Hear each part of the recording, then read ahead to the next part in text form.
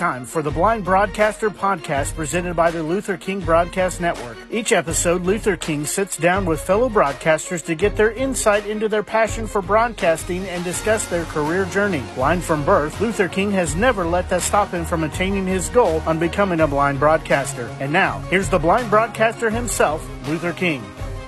Hello, everybody. Welcome to another exciting episode of the Blind Broadcaster Podcast, a proud entity of Luther King Broadcast Network.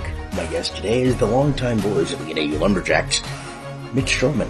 If you have suggestions or people you'd like to have on the podcast, please email me at luther.king.tsb@gmail.com. You can also find me that way on Facebook as well. Look up the Luther King Broadcast Network Facebook page for information about the network, the Blind Broadcaster Podcast Facebook page to learn more about this podcast, and you can check out my website, lutherkingbroadcastnetwork.com. Please rate, subscribe, and review on your favorite podcast directory and platform. And you can find me also on Twitter at king_TSB and Instagram at lking.cardinalsfan85. My guest for the Blind Broadcaster Podcast is the longtime voice of the Northern Arizona University Lumberjacks, who are a part of the Big Sky Conference. And I'm joined by the broadcaster for the Lumberjacks, Mitch Strohman. Mitch, thanks for the time. Oh, Luther, it's my pleasure. Thank you for inviting me to be a part of the podcast. And it's great to talk with you here from out in the Grand Canyon State in Arizona. Yeah, a place that gets snow. Yeah. A lot of people think it's a myth that they don't get snow. Oh, they do. Oh, actually, yes. I saw some of your posts on Facebook about it. Yeah, you got that right, Luther. A lot of people don't think about that because they think Arizona, they think Phoenix, they think Tucson, yep, which is fine. That's good to think that. Those are the two biggest cities in Arizona, and they're hot. But we're up here at 7,000 feet above sea level in the mountains of northern Arizona, and we get about 100 inches of snow a year. So, yeah, we definitely get some snow in Flagstaff. 7,000 feet in altitude? Whoa. Yeah, 7,000 feet above sea level. And that's got to be over Albuquerque, because Albuquerque, isn't that? I think that's like 5,200 feet above altitude. Yeah, we are a Division I team that I think, if my memory serves me, Luther, we're the second highest elevation for a Division I team in the country. The only one I believe in D1 that is at a higher elevation than us are the Cowboys at the University of Wyoming in Laramie. Wow. Yeah. And they're in the Mountain West. You bet, man. So yeah, we don't get to 100 degrees like Phoenix and Tucson does. We're a beautiful mountain climate, pine trees, snow, skiing. Our summers are spectacular here with, temperatures rarely getting into the 90s and just a gorgeous place to live. Like the Rocky Mountains, except without, well, I guess mountains as well. So, like the Rockies. You bet. So, when did you know broadcasting was going to be for you? Or was there a particular, eureka moment where a young Mitch Strohman saw that broadcasting would be your life's work? Great question. And I really got to go back in the time machine to pull the answer out of that one, because I did not think about that as a thing for me until just an accidental thing in college. I went to college in Minnesota, St. Cloud State University, which is a very prestigious hockey school. Yep. In fact, they're national runners up. They lost to UMass in the Frozen Four in the championship game over the weekend, unfortunately. But that's where I went to college, and I went there not thinking about sportscasting in any way, shape, or form. In fact, I wanted to be a meteorologist. I wanted to be a weather guy. Yeah. I'm a big science geek, Luther, and that was kind of where I was thinking. Now, to be fair, I grew up a huge sports fan. Played sports as a kid and through high school. Baseball, football, hockey, was a huge sports nut, right? Basically anything in season. Exactly. So, I'm in my sophomore year at St. Cloud State, and my roommate worked at the campus radio station. Oh boy. And that was, that was cool. I thought that was kind of a cool thing that he did. Anyway, one afternoon on a Saturday, I get a call in our dorm room from him, and he's at the radio station on campus, and he's in this panic mode, and he's like, "Hey, Strohman, our guy that does play-by-play on the campus radio station for our baseball team, for the Huskies baseball team, he's sick today. He can't do it. And I know that you're, a huge fan of our team, and the players, and the stats," which I did. I used to go to the games as a student, right? I loved our team. Sure. And he goes, "Hey, I'm desperate here. Would you be willing to come and do the game on our campus radio station?" And I was completely caught off guard by that, Luther. And I said, "Well, I don't even know how to use your equipment or anything like that." And he says, "Don't worry about it. It's easy. We'll show you how to do it. If you meet us down at the stadium, at the baseball field, we'll have it all set up. We'll show you what to do. It's real simple, but I know you know the team. I know you know baseball. Would you do this?" And I said, "Okay, sure." And I made that leap, right? I took that leap of faith and went down there and called the game. It was scary as hell. I'm not going to lie to you. I was so nervous it wasn't even funny. And I think my first couple of innings, my voice was really high, and I was, just like all over the map trying to call a baseball Meter was game. Way in the high red district. Isn't that true? But after the first couple of innings, I remember feeling comfortable with it, starting to get comfortable and getting into a little bit of my stride, calling balls and strikes and the action. And by the end of the game, I was loving it. We won the game. It was a good game to call. It was an exciting game, close game. And I get back to the dorm room, and my roommate says, "Man, you did a great job. You sounded so good. And, would you be willing to do this again sometime?" And I said, "Oh, sure. That sounds cool." And so I did another couple of games. And then he's like, "Well, why don't you come down to the radio station? Would you be interested in doing, like some sports reports?" Because, again, everyone that knew me in college knew that I was like Strohman the sports nut also. And so I started going down there and doing just a little bit of like little sports reports on the campus radio station. And it just clicked. It just clicked. And I changed everything. I changed my major, decided to go into broadcast journalism. That was how you did it at that time. At my college at St. Cloud State, you had to go through a broadcast journalism degree, and changed my minor to speech. And boy, it just took off from there. So no, that's a long answer to your good question. How did it kind of happen? What was that moment? And that was the moment. It was a total accident, because the guy that was doing play-by-play got sick on a Saturday. But take me back, though, because when you get the call, I don't know if you had the roster with you or how that worked, or if they had it posted up in the press box. How were you able to get all your information while also trying to make sure you can still actually call the game without going completely off your rocker? Yeah, that's a great question, actually. And I knew our players. So again, I was a fan of our team, so I knew our guys. But I'm just saying, taking fandom out of it when you have to put the broadcast hat on, because usually, from what I hear from a lot of broadcasters, once you become a broadcaster, you have to kill the fan in you. Exactly, except not me. And I think that's one of the things that sets me a little bit apart from some, is that I consider myself to be a fan and an entertainer first. I'm trying to entertain my listeners and my viewers on television as much as possible, while informing them of what I'm seeing on the field of play. But to your question about how I did that at that moment, so yeah, I knew our guys, but I couldn't tell you the other guys from Adam. And so fortunately, though, they did have like a program that the athletic department produced, and I literally was handed a program, and it had the roster of the other team. And the other thing, Luther, is that what I've always been, since I was a little kid, my dad taught me how to keep score of baseball games. And I loved that so much that when I used to go to baseball games, professional baseball games as a kid, I would always have my scorebook with me.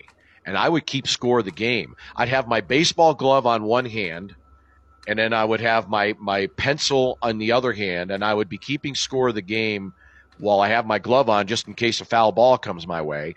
And I'm really good at keeping score of the game. I have my own little system, and my dad helped me to learn that when I was a little kid.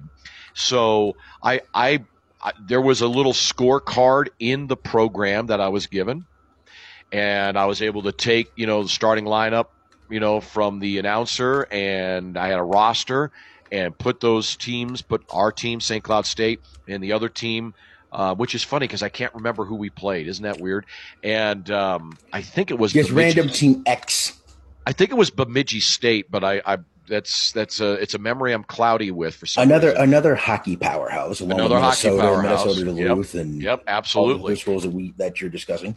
And so I kept score of the game as I was calling the game, sure, and was able then to kind of reference back to, this guy Jim Eisenreich is up. He's 2 for 3 in this game with a double and a single and an RBI. So I was able to take that little tiny bit of information that I had, keeping score of the game. We didn't have the internet back then. Of course. I didn't have a computer with me, laptop. I mean, this is pre-internet. Legal pad, sketch pad. Yes. So that's how I was able to do the broadcast was by simply kind of throwing it together with a program and a scorecard and a pencil. I was going to ask if there was a pregame show, but I guess being on a campus station, there was none because it was probably like 5 minutes. Yeah, there was no real pregame show. It was just like you come on, and national anthem had already played even, so it was almost come on. It's time for the first pitch, and and then post-game show really wasn't. It was just basically a recap. St. Cloud State wins the game, runs, hits, errors. And thank you for listening, everybody, here on KVSC AM. That was it. And sign off. No coaches interviews, no player of the game. No, there was no coach or player interviews. I think they didn't want to overwhelm me more than I already was, because it was, again, I was not a broadcaster. I wasn't going to school for broadcasting specifically, and I was pretty, as I said earlier, nervous. And I think they just tried to keep it very simple, very easy, so that this sophomore in college who had never done this before could actually do it.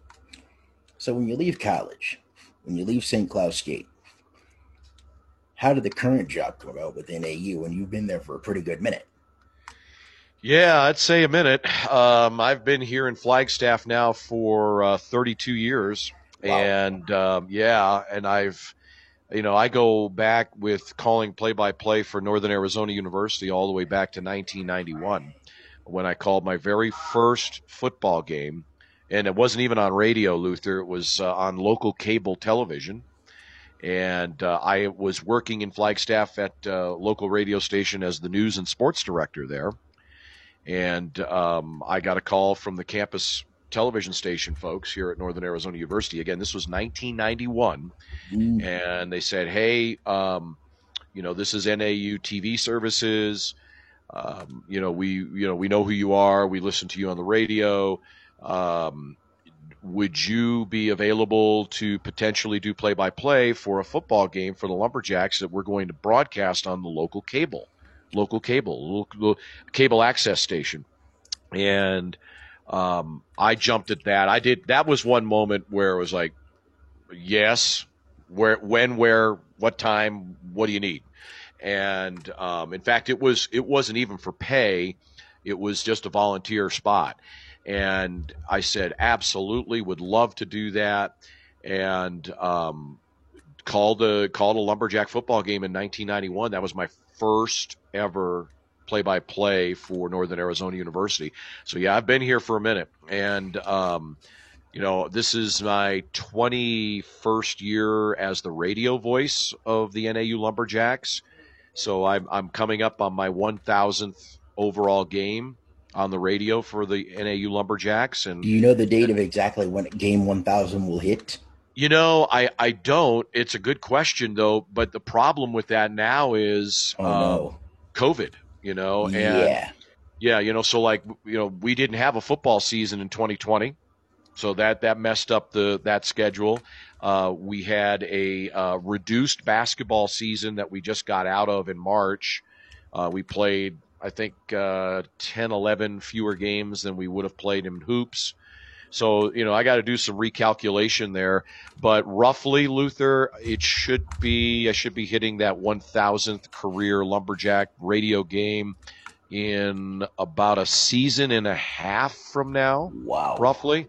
So, a year and a half, maybe 2 years, and I'll hit that 1,000 mark. It's something that I'm very proud of, and you don't get a lot doing what we do. You know this. I mean, it's not something that gets you a lot of pay at our level, and one of the things that it's going to mean something to me when I hang up the headset here and at some point is, hey, I was able to be with this program calling Lumberjack football and basketball and other sports for more than 1,000 games. That will be something I can look back on and hopefully share with my grandkids with pride. Now, how is it when you're doing the simulcast, especially with football? Because I know when the Predators first came into the league, they were doing the simulcast of radio TV. They did that for the first little while. But I've never known it at the college level. It's the radio TV simulcast because you're doing the pregame show on radio. Yeah. With your broadcast partner, I'm guessing, or are you flying solo with the pregame show, and then you just have your broadcast partner and sideline person join you on the TV and radio commentary side?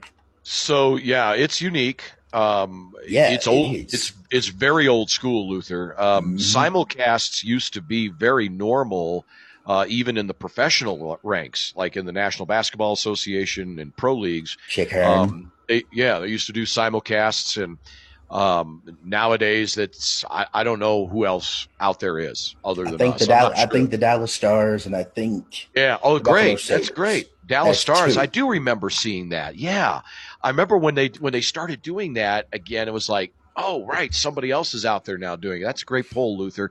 And that was when they had Strangis and Ralph Strangis and the late Dave Strader, who passed on not too long ago, and now it's Josh Bogorad. Strader's great call, man. He's a great broadcaster. I'll tell you, it's not easy. The thing that we've been able to do is we finally have kind of figured it out for us how to make it work. It has so many logistical issues to it. That's what I was wondering, like how. Yeah, I mean, you have two different formats, and you've got to try to find a way to make those formats compatible. And that's something that I have worked on over the past 15 years, and we've got it down pretty much to a science now, but it doesn't mean that it's easy. It requires me, for example, as the play-by-play guy, to have two different IFBs in my headset. Oh my Lord. In my left ear on my headset, I can hear my producer and director from the television side, and in my right ear in my headset, I can hear the radio engineer who's board opping the game. So, and that took some time for me to kind of figure out how to do that. And so it requires me to call the game, manage the flow of the broadcast, because I am also the executive producer of the TV side, because I run NAU Television Services, and help to manage that flow a little bit, call the game, call the action, do all the broadcast work. But then also I have to manage commercial breaks. Sometimes if we get out of sync a little bit, it's up to me to try to bring it back into sync. Also, if I'm having any equipment issue on the radio side, anything from bad internet to maybe a short in a cable, I have to be able to troubleshoot that on the fly as I'm broadcasting. and figure out what that problem is and fix it. So it pushes me to and beyond my limit sometimes. And it's not perfect. We've had, issues in the past and challenges that we weren't able to overcome, maybe audio issues, et cetera, like that I could not, troubleshoot and fix in real time. But 95% of the time, or maybe even a little bit more than 95%, we've got it down. And, now it's kind of a routine, like muscle memory. It's become something where I know exactly how I have to, first of all, build my radio equipment into the TV equipment to have the two pieces mesh. From the technical side, I've become a bit of a kind of a closet amateur engineer in a way to be able to deal with that side of things, Luther, and then manage the broadcast. And then during the call, I tend to lean a little bit more heavily toward a radio type of call where I'm speaking more, but it's a hybrid. I probably speak a little bit less than I do with a straight radio call with no TV, and then a little bit more than what I would be doing if I just did a straight TV call, right? Sure. So, as you know, in TV, more is less. Less is more in terms of play-by-play. In radio, it's you got to be talking all the time. So it's a little bit of a blend between the two with a lean toward the more the radio side. But the TV viewers don't seem to mind that I'm speaking more on the TV side of things. We've never really had any complaints about that over 15 years. And as long as it keeps working like that, we're continuing to do the simulcasts. And it's got to be a good thing when you have had the same color analyst for a while. Oh yeah. Football. Oh my gosh, yeah. I can't even describe that in words almost. Kevin Stevens and I have been together calling NAU football now. I believe this is our 18th season right now here in that spring season. Again, I kind of lost the count a little bit because we didn't play football in 2020. Right. But we've been together now for nearly 20 years. I can say that, right? And we're good friends, both in and outside of the booth. He's probably one of my best friends, period, in my life, next to my wife, and it's cool because I called him as a player. He was a quarterback for NAU back in the 1990s, and I was on the headset calling the games on the simulcasts when Kevin was slinging the football in the blue and the gold of NAU football. And so I've known him since he was a player at NAU, and now we have become very, very close friends.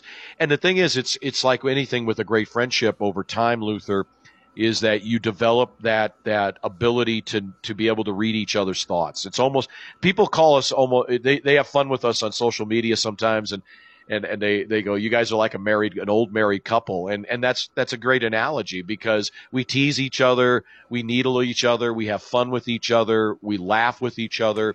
And if you can't do that, then there's no point of a broadcast. No, exactly. And we have so much fun together in the broadcast booth. And we've always felt that, and I feel very strongly about this, if you are not having fun as a sportscaster calling a game, and you're not really enjoying it, then your listeners or your viewers are going to feel the same way. They're going to be able to sense you. So the two of us, we have fun. We get after each other. We challenge each other. He'll correct me sometimes. I'll correct him, and we'll laugh at it. And the viewers and the listeners seem to really, really enjoy that camaraderie that we have as we're calling the game. And it's been a great partnership. Like I said, like an old married couple now for almost 20 years. So when Learfield IMG College, when it was at the time just Learfield, approached you guys, was the simulcast one of the biggest things you wanted to keep in, or was that something that we're going to let you guys keep anyway? They had not really had anything like that, and I'm not not entirely certain if they have any other of their properties that do that type of a I thing. don't think so, because if they have, I've not heard it, because and they had to adjust to that a little bit, and they've been so phenomenally supportive of that issue.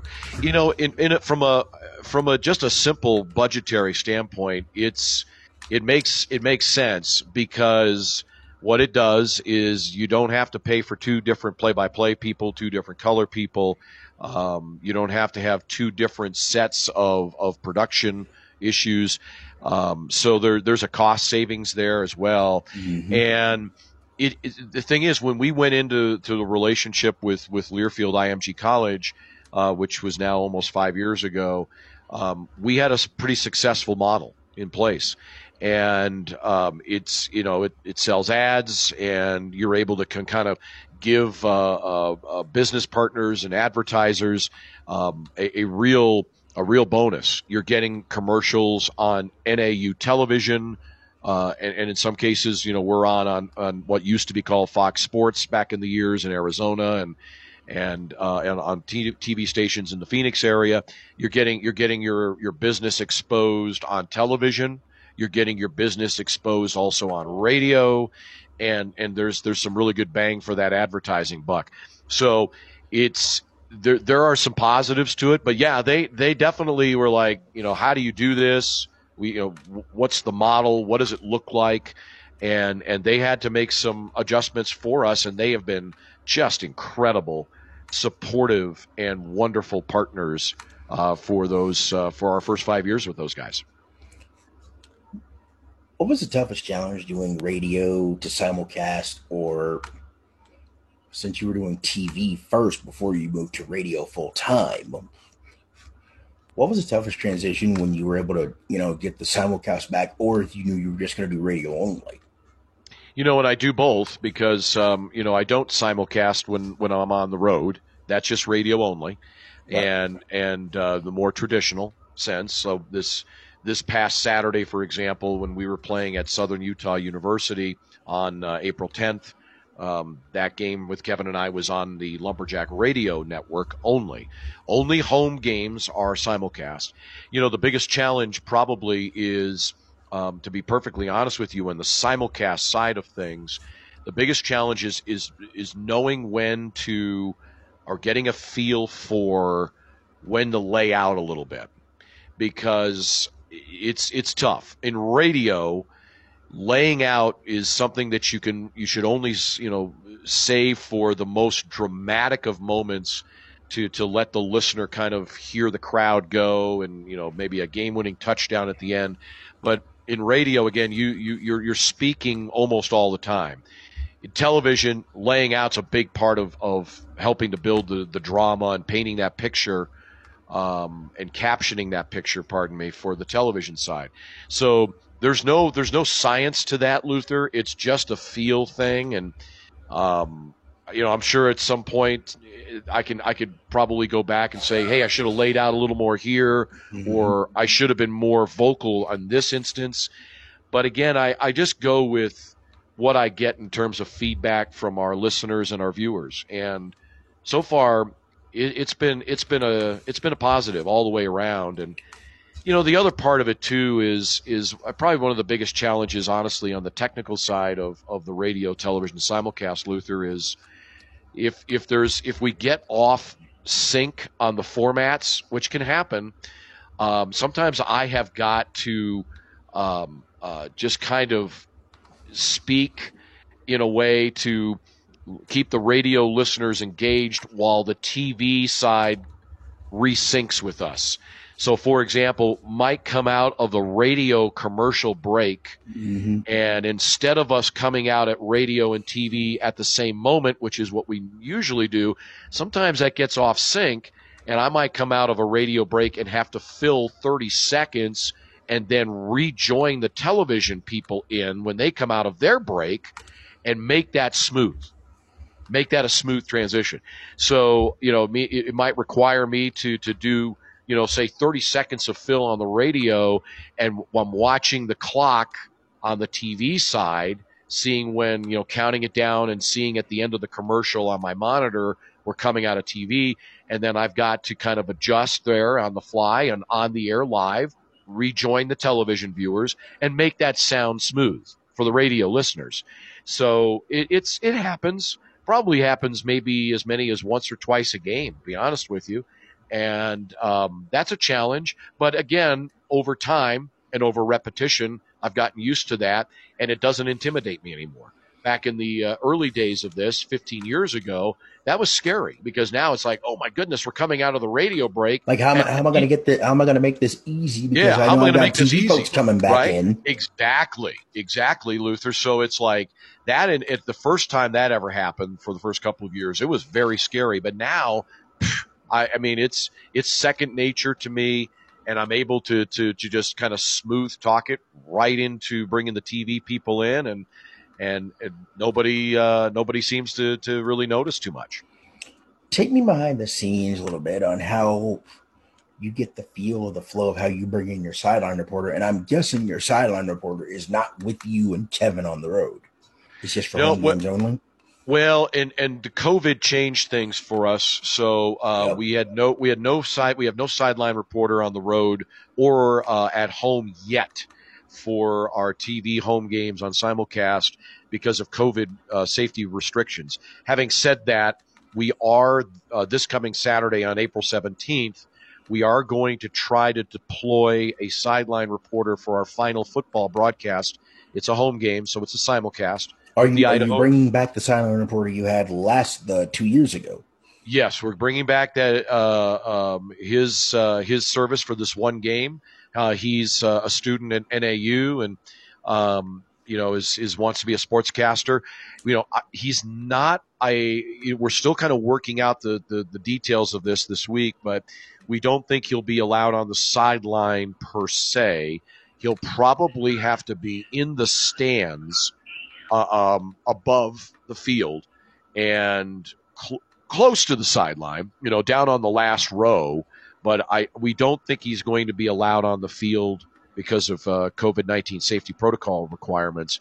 But we're going to try to make that work for this final game. We've been looking at some technical issues with that, and we think we have a process set up. So bringing in the sideline reporter is just as important as Kevin Stevens and I as play-by-play in color. And it's a feel thing. The other part of it is I do have a producer in the truck for TV, and that sideline reporter is in constant communication with the producer in the truck. And that sideline reporter will often say, "Hey, I've got something here. I'm ready to go." And then the producer will talk to me in my IFB in my headset and say, "Hey, Mitch, let's bring in the sideline reporter. He's got something on an injury report," or whatever the case may be. So I'll get a cue to do that at the first comfortable moment for me to do it. And, I'll toss it down to the sideline reporter. But I love having the ability to also, because our sideline reporter can hear me and hear Kevin, and his mic stays open. So, I as the executive producer have given our sideline reporter the freedom to, if you've got something big, you hear us talking about something and you think you have something relevant to add, listen in your headset till the moment that we pause. And if you think you can, join us smoothly, join us. And so I like to have that flow with the three of us where it's natural. It's not stilted. And I'll sometimes say, "Hey, let's go down to the sideline because, Cade's got something here on an injury report." Sometimes, I do a hard toss or he'll do a hard toss back. But other times it's just a simple conversation. "Hey, Mitch, Kevin, I heard you guys talking about the quarterback and coming out of the game and his shoulder's looking good. He's warming up. He's getting ready to come back." "Great, Kate. Thanks so much for that." It sometimes can be just a natural conversation, more organic than forced. And I think that sounds pretty good for the listeners and the viewers. Talk me through spotters, if you don't mind, because I know they don't have a lot of work to do, but spotters with you having the sight to see the whole field, but yet There's more than one occasion where you can't see a player, because of long hair covering up the number, or their jerseys are hideous with so many different colors, you can't tell which one is which and where the number is. On, like, say, I don't know, for Eastern Washington, just an example, you have a running back or a wide receiver where their uniforms are not the best in the world to read, and you have to have somebody, or your color analyst or somebody, spot for you on who caught it so you can catch up. And I know that the issue of spotters is very important to you, Luther, as a blind sportscaster, and I appreciate that question, because spotters are the unsung heroes of what you and I do, really. If only you knew the half of it. Right. Well, and that's what I mean. I mean, for you especially, but even for me as a sighted sportscaster, spotter is hugely important for all those reasons you just mentioned, and even some others. What are those others? Well, to be honest with you, it's without a spotter in a situation like you just described, and I had that situation last week at Southern Utah. Oh no! And I did not have a spotter because we weren't allowed to have a third person in the booth with us because of COVID. And that was the sight lines at Southern Utah are awful beyond belief. And we're very far from the field. We're at the 20-yard line. So when things were going on the far side of the field, oof, and when the sun went down and the lights came on, the game went into the evening hours, into the night actually. Their lighting at that stadium is woefully inadequate, and so it was impossible at times to know, for example, if the quarterback on an RPO play, did he keep the ball or did he hand it off, or did he try to throw it off the RPO? Yeah, or trying to throw it off the RPO, or what's the number of the running back? I mean, they have a 26 and they've got a 28, and the 6 and the 8 look very, very close at a distance in bad light. Sure. And they're shuttling in 26 and 28.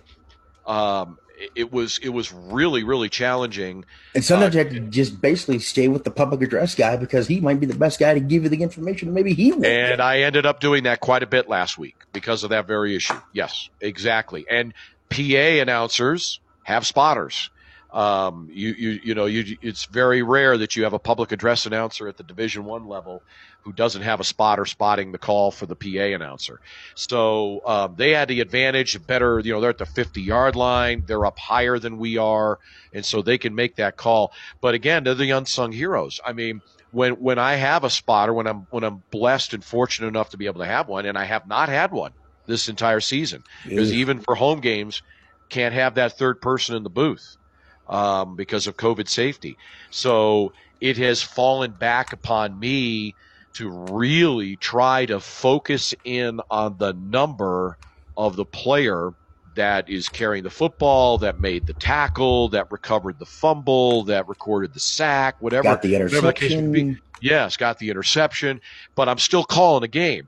And that's the whole point of the spotter, is that the spotter allows the person calling the game to call the game, call the action, exactly, without trying to draw the attention of my mind away from what I'm seeing and focus in on the number.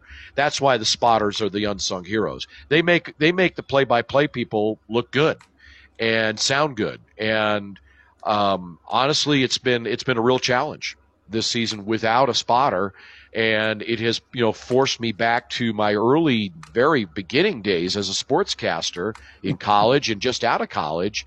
We're at that level doing high school games, and you didn't have spotter, it just didn't have one.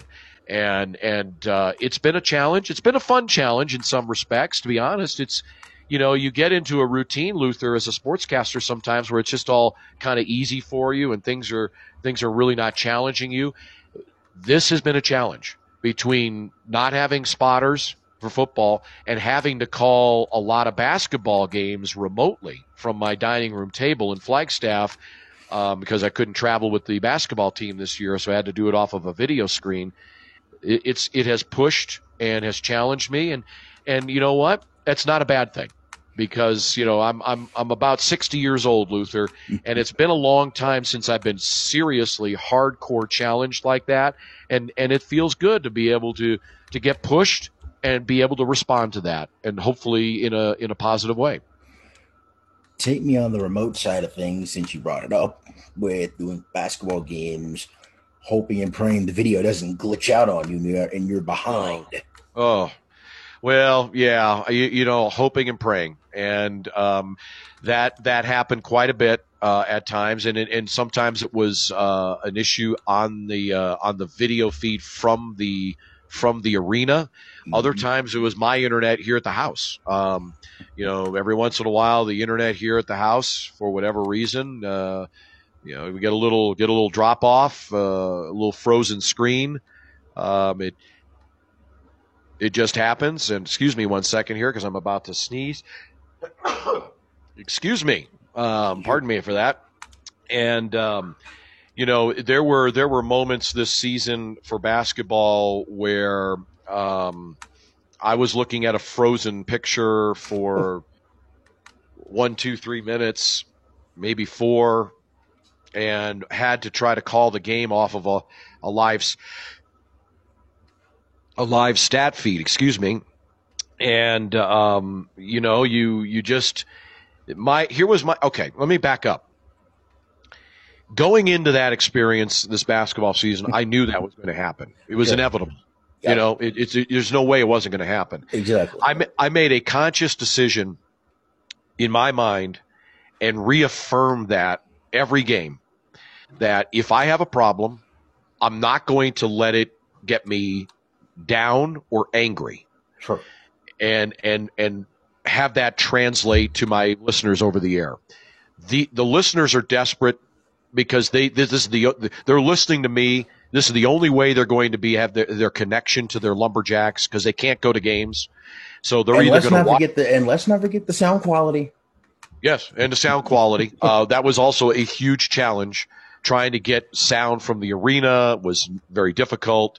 I knew that it was going to have major problems. Sure. But I made a commitment in my mind and in my heart, and again reaffirmed it in my mind and heart every game. I'm not going to let a problem get me down. I'm going to stay positive. I'm going to stay upbeat. I'm going to stay focused on the positivity side and of I'm things. going to call the scheme no matter what. Yep, no matter what. And even if it means that I've got to kind of just, invent some play-by-play off of a live stat feed, or fill time because the live stat feed's down, the video is frozen, and I don't know what the heck's going on there, right? Mm-hmm. So what can I say on the broadcast to fill some time but stay positive? And by golly, I made a commitment to that, and I stayed true to it. I mean, I know some of my fellow broadcasters in both the Big Sky Conference and elsewhere, that was not easy for them sometimes, and they I heard them calling remote games on occasion, and they got frustrated, and I don't blame them, because it is frustrating as a sportscaster. It's literally taking you out of the game, and while you're live, but they express their frustration on the air, and I just made a decision that was not something I was going to do, that I was going to if I had to, I'd make fun of it. And self-deprecating humor is one of the things I believe very strongly in. I don't take myself too seriously, because I'm a person just like everybody else. And if I can't make fun of myself, then what the heck what's the point? What am I doing here? Have some fun. And boy, the listeners, again, this is their only connection to the Lumberjacks right now. Mm-hmm. They can't go and see a game. So why give them negativity when they are so hungry to listen to their Lumberjacks on the radio? Let's be positive for them. So that was my philosophy, my base philosophy for this most difficult of basketball seasons. And I stuck to it, Luther.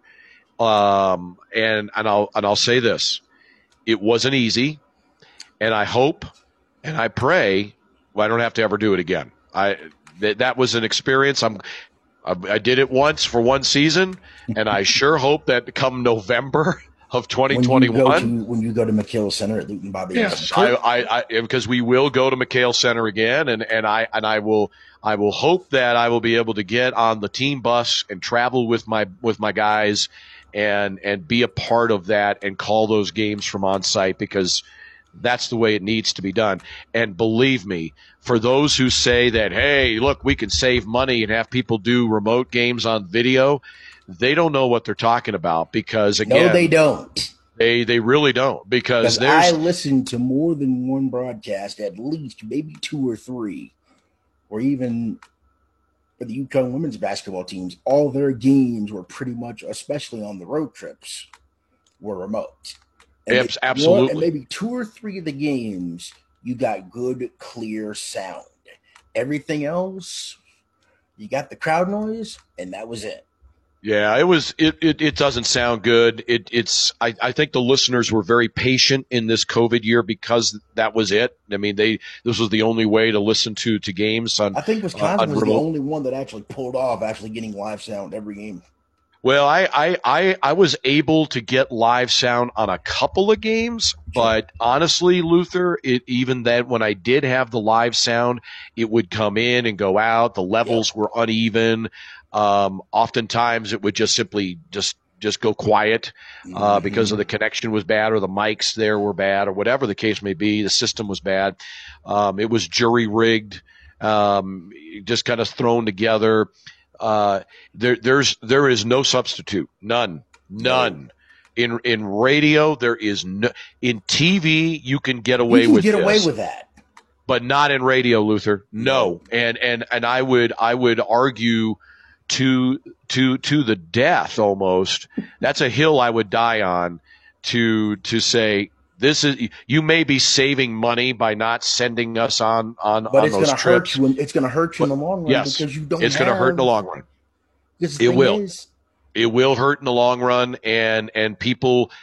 Once the COVID issue is behind us and people can have choices on how they follow their teams, you will have a terrible impact on the listenership, because it's not pleasant to listen to. No, it was almost like pulling teeth. I'm like, my God, I've never had to listen to literally with my computer speakers up more than I ever had this year, with no sound. And if you got sound, you were lucky. Yes, agreed, 100%. 100% agree with that. Are you still doing baseball in any, or are you just doing football and men's basketball? No, we don't have a baseball team any longer at Northern Arizona University. It was that program was shut down in the 1980s on gender equity issues, I believe, at the time. And but no baseball, no softball. Right now, my play-by-play duties for Northern Arizona University are football and men's basketball, with an occasional women's game when it doesn't conflict with the men's team. And it's between that, honestly, though, Luther, and being the general manager of NAU TV, which is quote unquote my full-time job. I'm working what amounts to about 1.5 full-time jobs. So I'm pretty busy. So when you're not doing play-by-play, and when you're working with NAU TV, what are your normal roles and jobs as the head boss, handling the TV side when you're not doing the radio side? And what things are you working on? Since I know football season's just about over, but you're also getting ready for the normalized football season, which will be September? Right, late September. August? Yeah, September is when football will hopefully kick up again here in 2021. And we'll all keep our fingers crossed and hope and pray that happens. But to answer your question, I run a television station, and it is a true television station. We're on 24/7 on local cable, and also we have an online stream as well, and we produce content for Northern Arizona University for broadcast on that TV station, NAU related content. For example, right now, as we speak, my department is in the process of shooting and producing all of the many hundreds of elements that will be put together on April 30th for our virtual commencement ceremonies, spring commencement. Wow. And because we still are not able to have commencement live in person yet. That hopefully will change in 2021 later in the year, in December. But right now we're still having to do events such as commencement with more than 8,000 graduates who are going to be getting their diplomas here at the end of April. We're shooting and producing all of that content to be put together as a virtual commencement ceremony. So that's just one example. But we are a video and digital content creation department for the university with a full-time 24-hour television station. So to answer your question, my job is running that department, and we have 9 full-time employees and anywhere from 20 to 30 part-time employees that are a part of our department, and we're producing an awful lot of live content, also recorded content. But live sports broadcasts are a part of that mix as well, and it's something that keeps everyone in NAU TV busy year round. So was NAU TV there when you came aboard, or was it? Yes, NAU TV goes all the way back to even before I came around Flagstaff. Like I said, I came to Flagstaff originally in 1988. And I did my first game in '91 for NAU TV, but I was just, I wasn't an employee. They just asked me if I would be willing to do it, and I said, "You betcha." Who was the voice at that time before you took it over? I believe it was a gentleman by the name of Rick Turner, who was a longtime voice of the Lumberjacks in the '80s into the early '90s, wow. And he was doing radio only. The games back then there were not simulcast. It was you had a TV side, you had a radio side, and radio was completely a separate deal. The broadcast rights were owned by the radio station, not by the university. They paid the university for broadcast rights, so they owned the rights. And this was way before media partnership companies like Learfield and others came into being, and IMG. And so it was a separate thing, actually. And, it wasn't for me until 1995 that I was brought on as the radio voice of the Lumberjacks. And that's when, the simulcasting began. And you did a food show for a brief period. And I did. You were talking I to, did. What was it? Logan Anderson, I believe, on his pod about that. Yeah, Logan, great guy. I love him. Say the Damn Score podcast, I believe is. Yep. And I've had him as a guest on this pod too. Yeah. Just a really good guy, and I've had a chance to meet him once, but I did a cooking show for about 8 years on NAU TV. I was the host of it. It was called What's Cooking, and I'd get some local chefs from local restaurants in the teaching kitchen, and we would, fashion up some of their best recipes and teaching, cooking tips. And it was a real fun show. We still run it on NAU TV and repeats.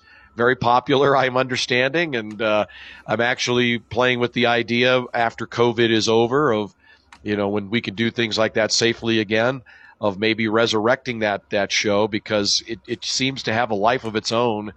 Even though we haven't produced a What's Cooking episode for 6 years, it's still popular and repeats. So, we're thinking of doing it again and getting me back in the kitchen. I love it. And, it's I love to cook, and I'm not very good. So it's easy for me to go in and have fun and showcase these really good chefs. When you've done playoff games, I mean, I know there's something a little different because that you're basically in a one and done situation. If you win, you move on. You lose, you pack it up and then you're done until next season. But what is a feeling like of at least being in 1AA at the college level of making that type of a tournament? Because it feels like at that lower level with the Big Sky Conference and all the other smaller conferences that don't get a chance to play at the big CFB college football playoff in bracket form, kind of like the men's and women's NCAA tournament at the 1AA level, it feels like that playoff has a little bit something extra. It does, and it is a true championship. You can argue this with me all you want, and I'm not going to budge on this.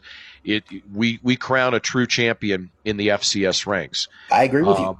And the FBS with the college football playoff, at least they finally got a 14 playoff in place.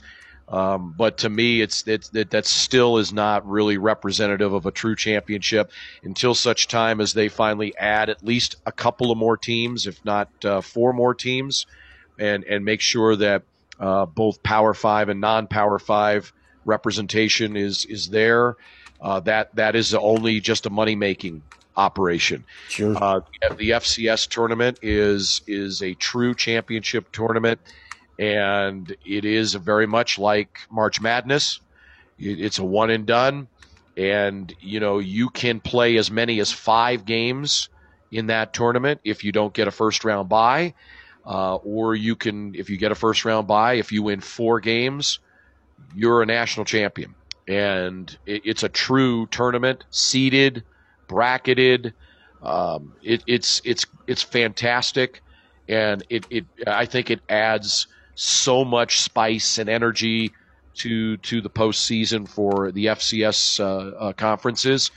And honestly, we haven't had a lot of opportunities for NAU to be in that tournament. I've called my career. I've only called a couple of playoff games. And I sure hope that with our new head coach and Chris Ball and the trajectory of our football program, Luther, that we're a team that will start competing for not just Big Sky championships, but national championships moving forward here, because it's a lot of fun. I know I kept you longer than what we scheduled, but I do want to take this to a coaching side of it. As a broadcaster, the goal is to have the best relationship possible on and off the field with the coach. So when you're dealing with coaches, and you have to deal with them as coaches, but also as human beings as well, how do you balance out understanding them with them being a head coach, but also you're dealing with them from a broadcast standpoint? How do you make sure that broadcast to coach relationship actually works and you're gaining trust of the coaches and players, so you can get things that will help you in the broadcast, and things that that you can't say off the record, that cannot be said, because if you say it, it's going to probably ruin your relationship with the coach, or you may be on shaky ground with the coaches or players, and they may not give you as much access as you would like to get. I think, Luther, in your question, you used the word that is the absolute most important word in the answer to your question, and that's trust. You have to go out of your way as a broadcaster to build and earn the trust of your coach, your head coach, your assistant coaches, also, by the way, yep, and the players as well, the student athletes. You have to work at that. It's something that for some people doesn't come naturally, and some coaches, as I'm sure you know, are sometimes lend themselves to not wanting to trust broadcasters because they're afraid that will do exactly as you said, reveal information that would be advantageous to the opponent or damaging to the program. So it's a question of trust building, and I view it this way. If I can't build trust with my head coach and his assistant coaches and my players, I am 2 things. 1, I am not a good broadcaster. 2, I am not able to bring to the broadcast all of that rich and wonderful inside information that others can do when they have trust with their coaches and their players. So I go out of my way to do that. And you earn that trust by, in my opinion, by being honest and being forthright with who you are as a human being, not as even a broadcaster, but as a person, right? Yep. So I make sure that my coaches know that if they say something to me that they don't want out publicly, it will not come out publicly. Exactly. Ever. Exactly. It just won't. And I will not violate that. I mean, I will take that. I will take that to my grave if I have to protect that trust. The other part is I go to my coaches and I will even say to them, hey, can I ask you about this?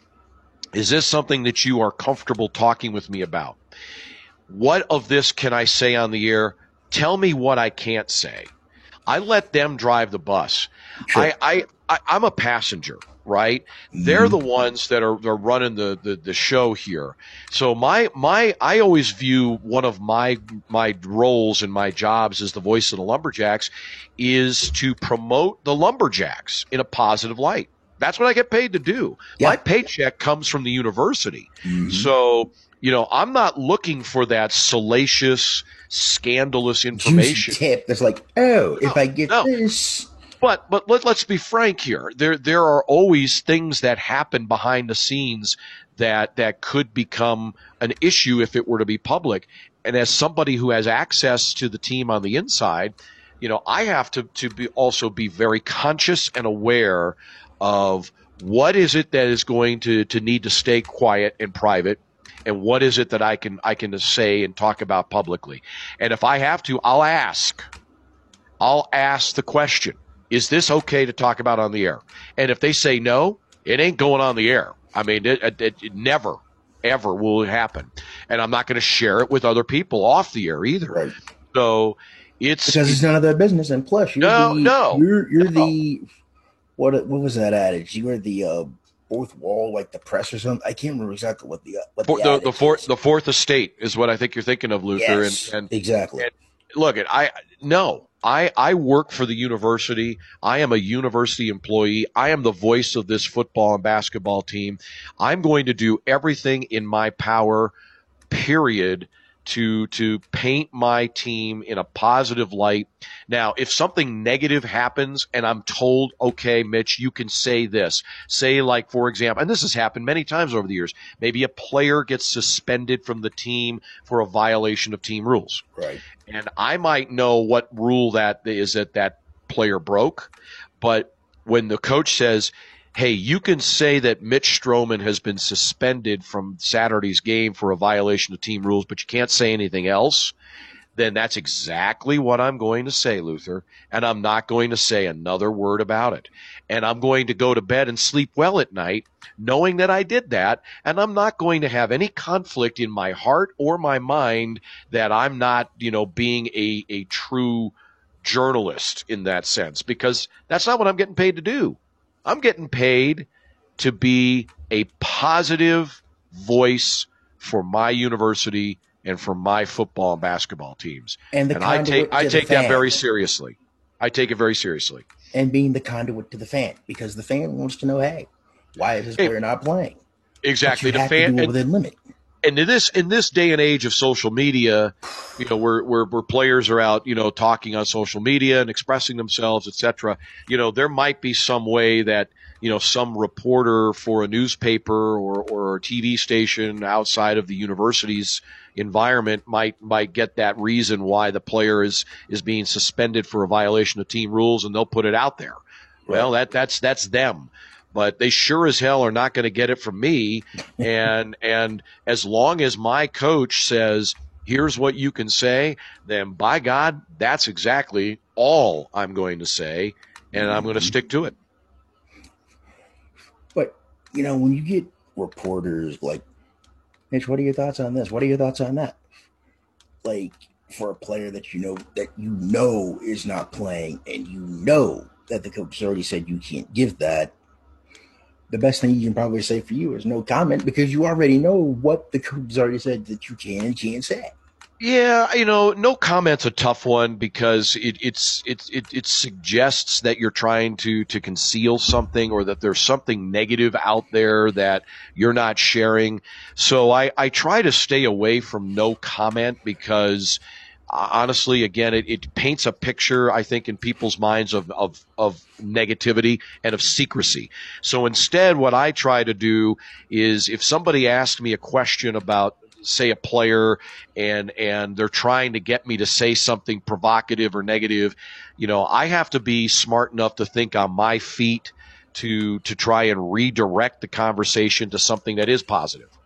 And it's, there's a skill to that. You can call me a politician if you'd like.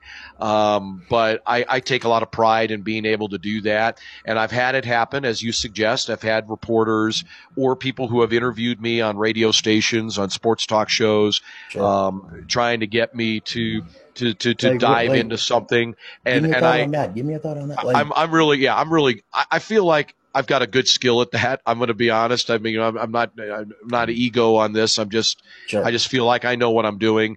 I've had people really try to ask me the same question 3 or 4 times over and get me to say that negative thing. They're not going to catch me because I'm wise to that. I used to do that in my old life as a journalist. So I know the tricks, and I know they're coming, and I know how to deflect and redirect the conversation to make something positive. And quite frankly, I'm feeling pretty good at it. Who was the biggest mentor for you coming up into this business besides, at college? Like when you got into the real world and actually stepped into the job you have now, or even before the job you had now, and basically told you, okay, here's the do's and the don'ts? I quite frankly was unfortunately really didn't have a mentor like that. I kind of learned this thing on my own from scratch. The person that I would definitely say, though, that has been my best mentor about integrity in sports and just being a good person are my parents. And my dad was, he taught me a passion for sports and for baseball and for football and basketball and hockey. And, my mom and dad kind of instilled in me what I consider to be my value system, that I feel very strongly about. And, I'm a person that tries to be positive and tries to be kind and helpful to others as much as I possibly can. And I get that, I think, from my folks. And, but as far as a true mentor as a broadcaster, I'm unfortunately, and that question really kind of hits me a little bit because I don't think I've really given that a lot of thought until just now. But unfortunately, kind of growing up as a young sportscaster, I really didn't have somebody that took me under their wing and mentored me like that. And reflecting on that, Luther, that's kind of a sad thought, honestly. Not really, because I think a lot of broadcasters are self-taught, but as I always have said to many people, it's like, where do you learn this? Where do you learn that? And I'm like, guess what? Most of this is at home. Most of this is common sense. That's a really fair point. And the concept of common sense, I think, is something that a lot of people, quite frankly, don't give enough credit, and they don't have. And I feel like, I've got a good dose of common sense in my heart. And, again, I just, I look back on it now, and yeah, I didn't have somebody like that mentoring me. And I don't know where my career would have gone if somebody had been. Maybe it would have gone in a different way. I don't know. But I will say this. I have fewer days as a broadcaster and a sportscaster ahead of me than I do behind me now at my age. And I still love what I do, and I have a passion for it, and I have fun with it. And you know what? All of the positive and negative experiences that I've had growing up as a sportscaster, as a professional, have helped to get me to where I am today.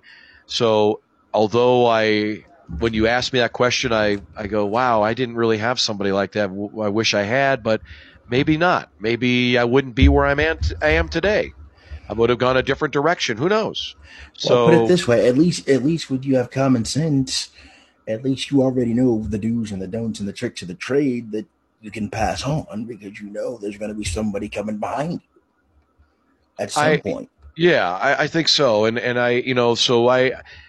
one of the things that I try to be a mentor to our students at Northern Arizona University that want to be sportscasters, and maybe I take that so seriously because of the fact that maybe I didn't have somebody like that was shepherding me along in my early years. And, so maybe that's my way perhaps of giving back and paying it forward as I start to see, an end point here as I'm, getting ready to turn 60 and there are, like I said, fewer days ahead of me than behind me on that side of things. And, it's going to be folks like yourself, Luther, they're going to have to step in and take these roles from us. And hopefully I'm able to positively, and I know I have, because I've seen some of the people that have come through Northern Arizona University School of Communication that I know I had a hand in mentoring in, who are successful in many different places across the country. And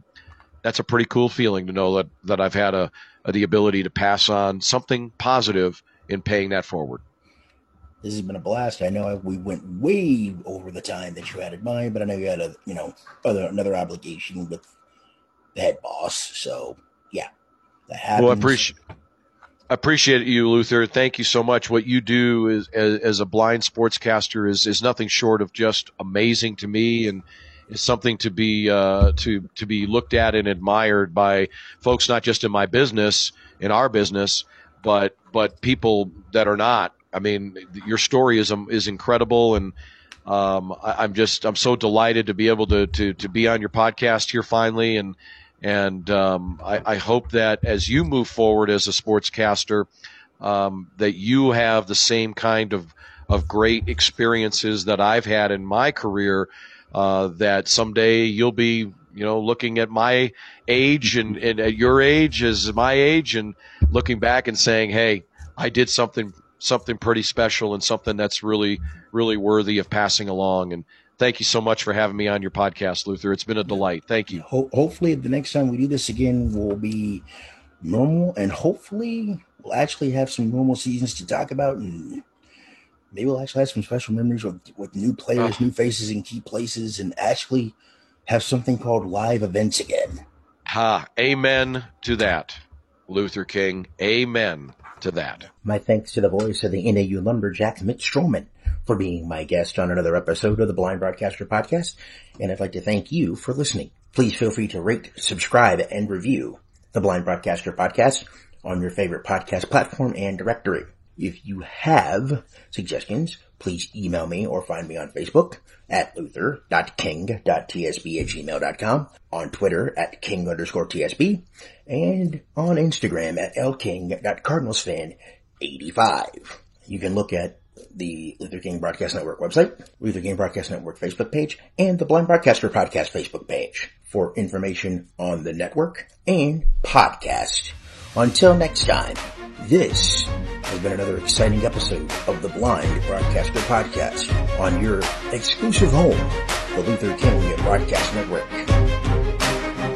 You've been listening to the Blind Broadcaster Podcast presented by the Luther King Broadcast Network. Each episode, Luther King sits down with fellow broadcasters to get their insight into their passion for broadcasting and discuss their career journey. Blind from birth, Luther King never let that stop him from attaining his goal of becoming a blind broadcaster. To find out more about the Blind Broadcaster Podcast presented by the Luther King Broadcast Network, search the Blind Broadcaster Podcast or Luther King Broadcast Network on social media, or visit LutherKingBroadcastNetwork.com.